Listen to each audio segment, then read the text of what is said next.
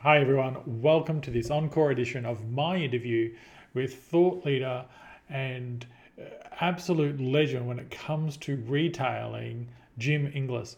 Now, Jim is the author of Breakthrough Retailing, has significant experience with Home Depot and consulting with companies across the world on how to achieve breakthroughs in retailing, how to revitalize retailing. And this was an excellent episode. It was much loved on my previous show, The 1% Difference. And so I'm bringing it to you here today for Chats with Jason. Hope you enjoy the episode. And as always, support the show by giving it a like, sharing it, and of course, by picking up a copy of the author's book. Hey everyone, welcome to the 1% Difference show with me, your host, Jason S Bradshaw. The 1% Difference show is here for you to help you stand out and succeed. A 1% extra focus on customer experience, employee experience, brand experience, product experience, your business, your life, your career is all the difference it takes. Joining us today is Jim Inglis, author of Breakthrough Retailing. Jim is a world-renowned expert with 60 years experience in the retail home improvement industry. He's served in executive positions with the Home Depot for 13 years and is currently the president of Inglis Retailing. Jim has helped shape the industry worldwide as a special advisor to the boards of leading home improvement retailers across the globe, and in 2015 was honored with the Lifetime Achievement Award from the Global Home Improvement Network and the European DIY Retail Association. Inglis is also the author of the newly released book, Breakthrough Retailing, How a Bleeding Orange Culture Can Change Everything. Jim, thank you so much for being part of the 1% Difference show. Thank you, Jason. Glad to be here. So, Jim, Breakthrough Retailing, what led you to write the book?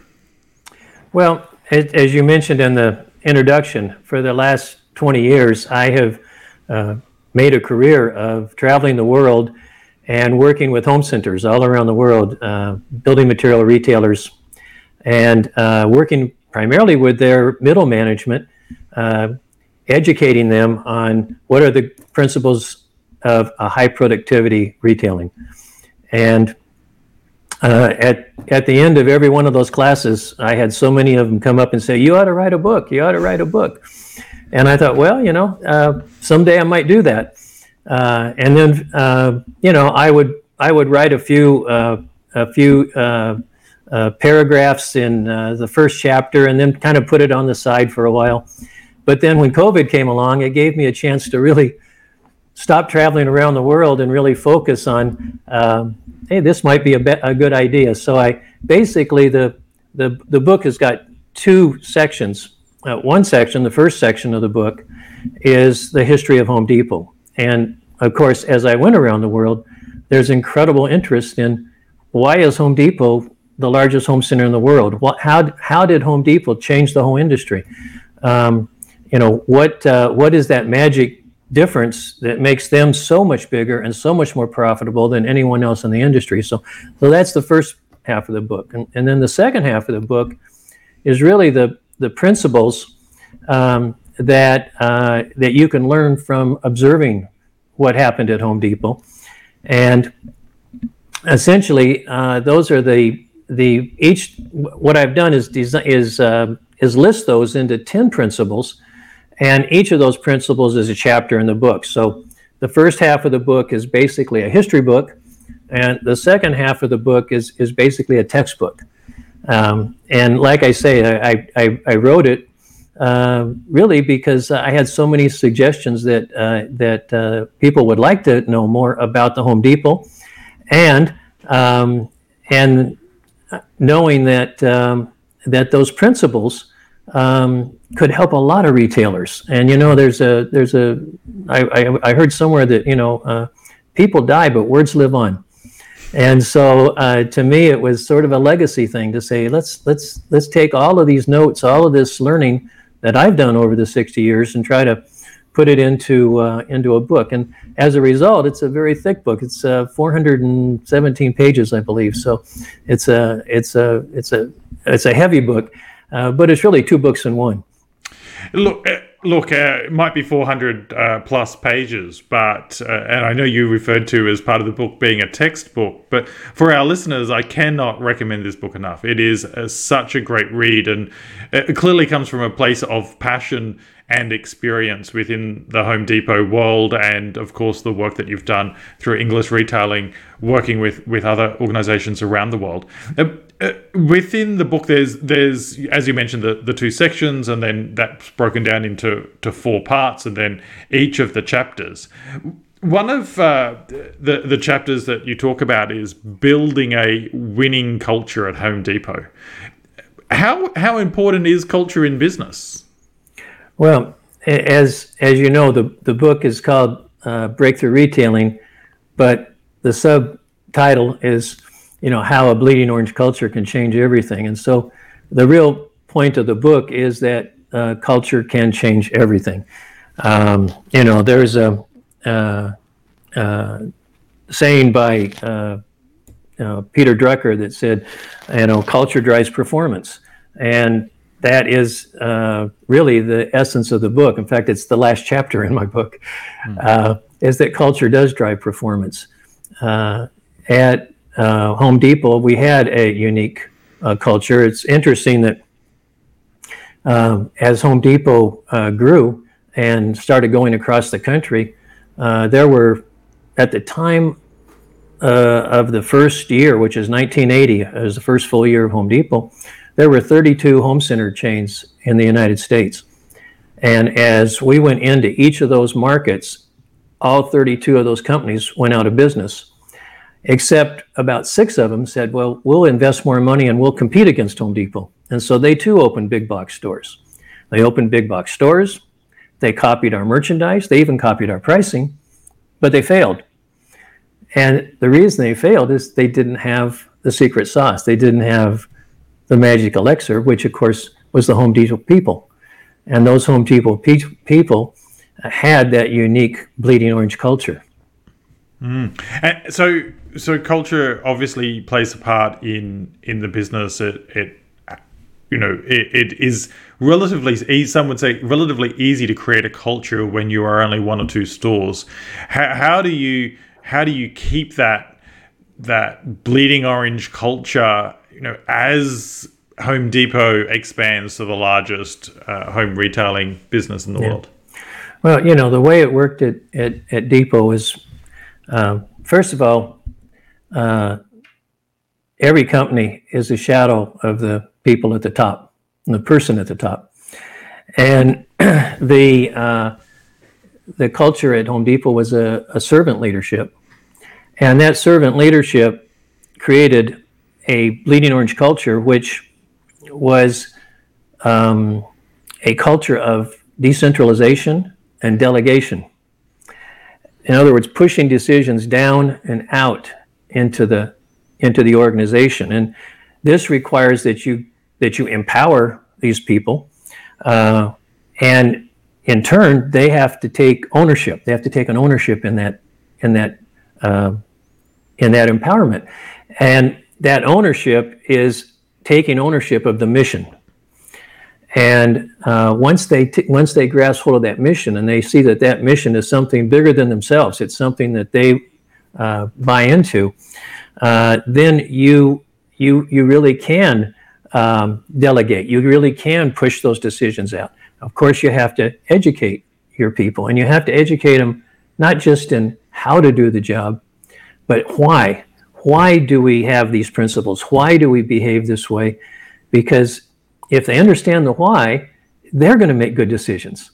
And they may not be perfect, but they'll make enough good decisions, and they will be. When you've got 2,000 stores,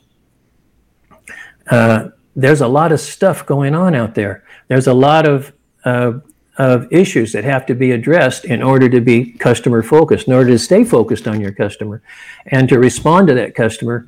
And you need people who have taken that ownership, who understand the mission, who understand the why of the mission, and know that they're empowered to solve that customer's problem or to create the new opportunity for that customer.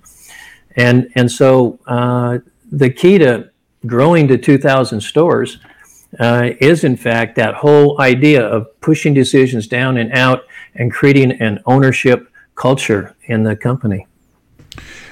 So there is a lot of conversation around the Home Depot customer experience. You talk about the ladies and gentlemen that work at Home Depot being absolutely fanatical about serving the customer.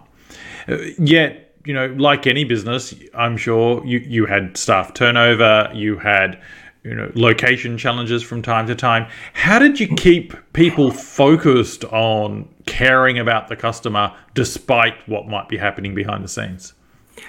Well, as people interact with the customers, they're going to have success stories. And it's so important to recognize those success stories and to reward those success stories. People need to work for money because they need an income, but that's not the only reason people work. And that's not the only reason people stay where they work, because money alone will not create loyalty with the customer. What will create loyalty is buying into the vision, buying into the mission. And people want to be part of something successful. They want to be part of something good. They want to be part of something bigger than themselves. And so it's very important that management recognize not only that the employees and the associates need to have a good wage and not a minimum wage. Heavens forbid that we would pay a minimum wage, but pay a above minimum wage, above the market wage, but also make sure that there's that emotional reward. And this happens by recognizing and celebrating and creating these stories, and then as management repeating those stories and telling those stories over and over so that they become part of the fabric of the company. And that's how people become part of this, like you say, fanatical group. It was very much like you could go to a Home Depot store meeting and you would think you might be in a religious meeting, because it's pretty emotional, and it's because people believe and they bought into the stories. I love that, reminding us that employees work for us for more than just the paycheck. It's obviously a starting point, but they don't stick around for that. They can always find a paycheck somewhere else. So, what strikes me about the Home Depot story is that this growth over the last 40 odd years has had to endure some significant changes in retail. As Home Depot rolled out store after store, e-commerce became a thing, and there was, we've all heard the stories of many major brands struggling with the competition that e-commerce has brought, and the likes of Amazon. And I'm not by any stretch of the imagination trying to beat up on those disruptions, and Amazon's done some amazing things for people. But how did Home Depot continue to stay relevant and customer obsessed despite all these new challenges in the marketplace? Yeah. Well, speaking of Amazon, Home Depot today is a brick and mortar store, but in the United States, they are also the 5th largest e-commerce retailer. And Forbes magazine just did a survey and mentioned in their survey, not only it's number 5 in sales, but it's number 1 in trust. So Depot clearly has made that transition from a brick and mortar company to an interconnected omni-channel retailer. But there's other changes that are equally big. If you look at back when Home Depot started in 1980, it was the target customer was the DIY customer. It was pure DIY. Today, Home Depot says that 4% of their customers provide 45% of their business, and that's the pro customer. That's the customer who's doing repair and remodel. Well, what has happened over this period of time? The people who were the do-it-yourselfers 40 years ago, when they were 20, are 60 today. And what you have is you have an aging population. You also, in most cases, have a more affluent population. Well, age and affluency create a decrease in DIY and an increase in do-it-for-me. And so Depot has made a huge transition in terms of who their target customer is and how they serve that customer. So we didn't really have, it was pure DIY, so we didn't have an installed sales program. But if you look at today, there's many different ways that you can have your project not only designed and procured and delivered, but actually installed as well, working with the Home Depot group. So you're right, it has made a lot of changes. And it's because it's a learning organization. And that goes back to culture. You know, you can have culture that puts you in a box and you can't change. That's a very dysfunctional culture. Or you can have a learning culture. You know, if you look at the history of retailing, you know, look at when I was going into the retail business many years ago, there was no question the number one largest retailer in the world was Sears. And today, Sears is a bankrupt company. The first nationwide discount store in the United States was Kmart. Now, I know you have a Kmart, but that's a different Kmart down there. The Kmart up here was the biggest, and it's gone. The first big box sporting goods store, Sports Authority, created the industry. They're gone. Toys R Us created the toy industry. They're gone. All these people invented their store, defined what that market was, grew like crazy, and then died because they had a culture that said, you know what, we've got the right formula right now, and we don't want change. In fact, we want to keep things the same. We don't want those crazy merchants to start screwing up their business. We don't want any surprises in this quarter. And so we're not going to risk any new idea. We're not going to allow any chaos in the company that might actually create some good outcomes. And the result is they kept opening the same stores for year after year after year. Those stores were stale. They were unexciting. And eventually the customers lost interest in them. And they found other places that would be more exciting. So change is, there's only one constant, and that's change.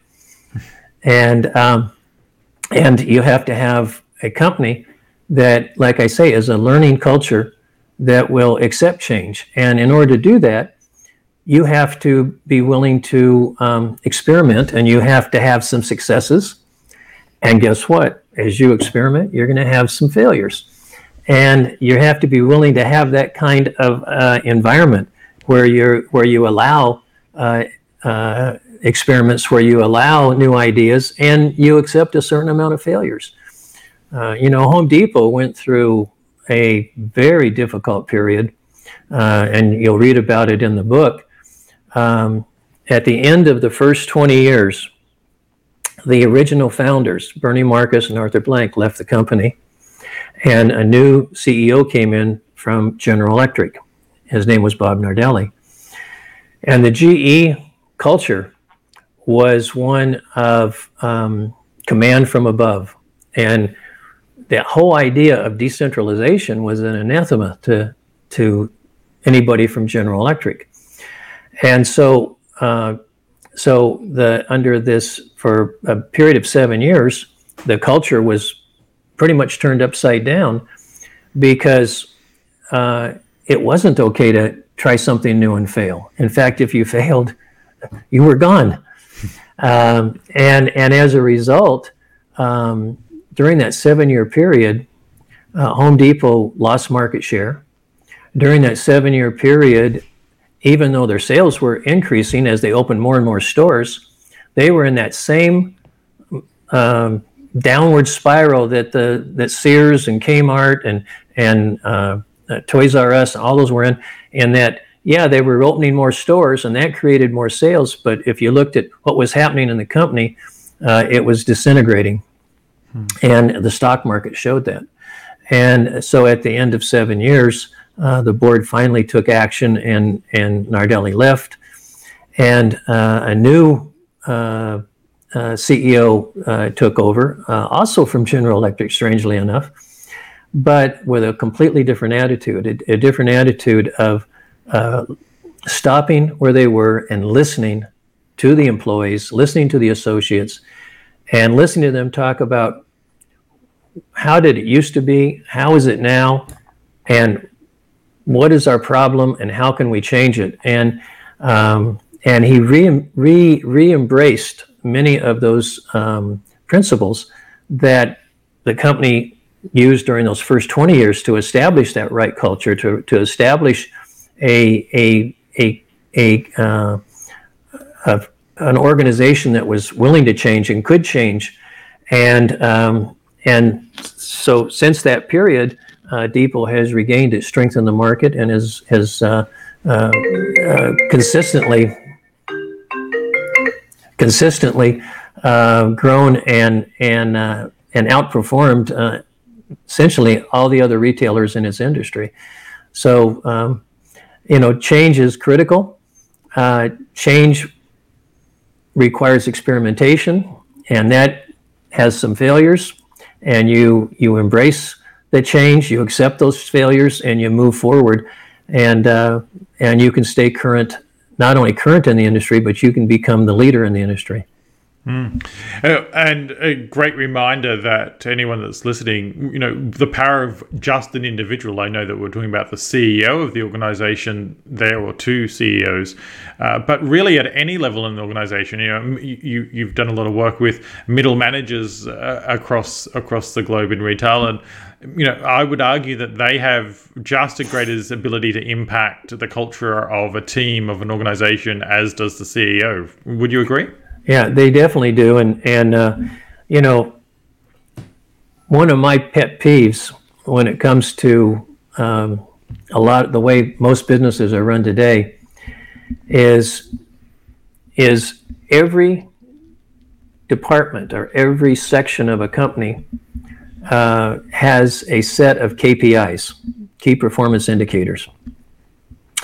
And to me, it's sort of a lazy way of doing job reviews, because what it does is it takes away the subjective part and turns everything into a number, and that makes it easy for you to give your review. The problem is that when you try to set up, what are the numbers for logistics, and what are the numbers for human resources, and what are the numbers for store management, and what are the numbers for merchandising? If you only look at the numbers for that section, what you'll find is by creating that number as the goal, you put every department in the company against each other. The enemy is no longer outside the company. The enemy is now inside the company.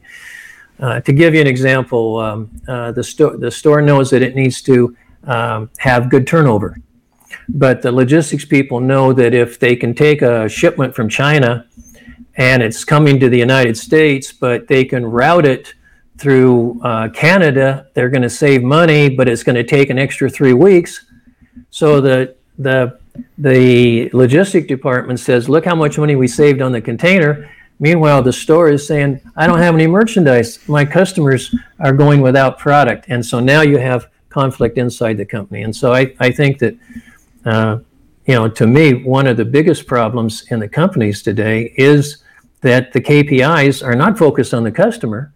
They're focused on that selfish goal for that one independent piece of the company, and it's not focused together on the customers. And so what happens is you do have individual managers in these different areas that could make a huge difference if they would focus on the same goals, but instead they end up with an internal conflict. So yeah, the middle management has an incredible impact on the ability to satisfy the customer, the ability to delight the customer. But too often they've got goals that are counterproductive to taking care of the customer. And that's why mission, as you call it, is so important, right? Because that becomes the guiding star, if I understand correctly, the guiding star for how a decision's made. So in your example, if the logistics could save a couple of dollars by routing it through Canada, but their mission first and foremost is to delight customers, then perhaps they don't make that decision to save a couple of dollars if it means customer delight's not going to happen. That's the whole point you're making with mission, right? That is exactly the point. The mantra has to be, we will give the customer no reason to ever shop anywhere else, and everybody has to have that goal in mind. Well, being out of stock is a pretty good reason for someone to shop somewhere else. Well, it's certainly a way to encourage them to look elsewhere, that's for sure. So in the book, Jim, you've got, as you've mentioned, you've got 10 core principles of retail. Principle number 1, merchandising is an art of embracing change. Now, you've talked a lot about the need for a learning culture, a learning organization, the importance of being able to try things, and sometimes those not being the most successful endeavors, learning through failure at times. But what do you mean by merchandising as an art of embracing change? Because, I'm sure when people hear the term merchandising, they're not necessarily thinking about change. Right. What we know in the retail industry is that there are thousands of variables that are changing on a daily basis. The legal change, there's legal changes, there's competitive changes, there's environmental changes, there's pricing changes, there's vendors changing products, there's vendors going out of business, vendors coming back in. It's a very dynamic business. What you don't want to do, and what happened to Sears, what happened to Toys R Us, they set a formula and then they kept that formula. What you have to realize is that change has to become the mother's milk of your merchandising activities. And what happens, you have to know the customer, so that by really knowing the customer, not knowing about the customer, but knowing the customer and having empathy with that customer, you can see the changes in the market and you can initiate changes to respond to that. But what you don't have time to do in many cases is to, bring in, consultants and professors, and let's do a study, let's do a research, and let's figure out what that one formula is, and we'll just make this into a scientific endeavor. Of course, if you have good data, you should use it. Of course, if you have good data, it's very helpful in making a good decision. But it's unlikely in a retail business that you're going to have all the data you need to make that perfect decision. And as a result, you've got to have merchants who are empowered to make decisions on whatever data they have, but combined with their innate merchandising talent, combined with their empathy for the customer that they've learned by interacting with the customer, that they've learned by working on this floor of the store, by listening to the frontline employees on the store. You have to not just, if all you're going to do is say, well, we really don't know what we should do. There's so many changes. Let's do some more studies on this before we make a decision. Well, that's called analysis paralysis. And most often, the people in the middle management, they're not looking for more data. They're looking for a decision. Give me a decision. Tell me what is the mission? What are we trying to accomplish here? Where are we going to go? How are we going to respond to this new change? So they're not looking for new data. They're looking for a decision. Well, that decision many times needs to come from a merchandising talent, merchandising group that can say, we've got enough data that we can combine that with our innate knowledge of the customer, that we can combine that with our natural feel for merchandising, and we can now get in front of the curve. Because what's going to happen in this world is you need speed to market. Think about this. I was talking to my client in Germany just this last week. I said, think about this. How long were you a physical store, a brick and mortar store? Decades. Well, how long have you been an e-commerce store? Years. How long have you been involved with COVID? Months. And how long have you been involved in the inflation and the shortage of supplies that's now hit us as a result of COVID? Weeks. So what do you see is you go from change after change after change, but the change is speeding up faster and faster. And so that's why I say you have to be an artist, because you have to take what data you have and you have to combine it with your innate ability, with your feeling for the customer, and make decisions to move forward to implement that change. And the companies that are the senior management that just says, I'm going to get more data before I make a decision, frankly, is going to get left behind, because the companies that have aggressive merchants who will take that initiative are going to be the ones that take speed to market. They're the ones that are going to win the customer's heart. What fantastic insight, and of course we're just touching the surface of all the insights in the book. Jim, if people want to stay in touch with you, follow your work, get a copy of the book, what's the best place for them to visit to do that? Well, the best way would just to go to the website. It's breakthroughretailing.com. Fantastic. We'll be making sure that there are links to Breakthrough Retailing and how to get a copy of the book on all available formats in the show notes. But Jim, before we move on to the bonus session, I have two questions to wrap up this part of the show. The first question is, if I'm not in retail, what can I learn from retail? What's one thing I should learn from retail and apply it no matter what industry I'm in? Well, I would say that whatever business you're in, that leadership is going to set the values and demonstrate the behavior that is going to create a culture that will install a mission that people can grasp onto. And the end result of creating that mission is going to be extraordinary performance by ordinary people. And that was how we always looked at our staffing at Home Depot, was to say, you know what? We don't have to hire the people with the highest education. We don't have to set big thresholds for people to be part of our staff. We just need people who are ordinary people who have a strong work ethic, and we will provide them with the mission. We'll provide them with that mission. They'll buy into that mission, and you know what? They will exceed. They will perform at exceptional levels. And I think that is the message I would give to any business, is that culture drives customer experience.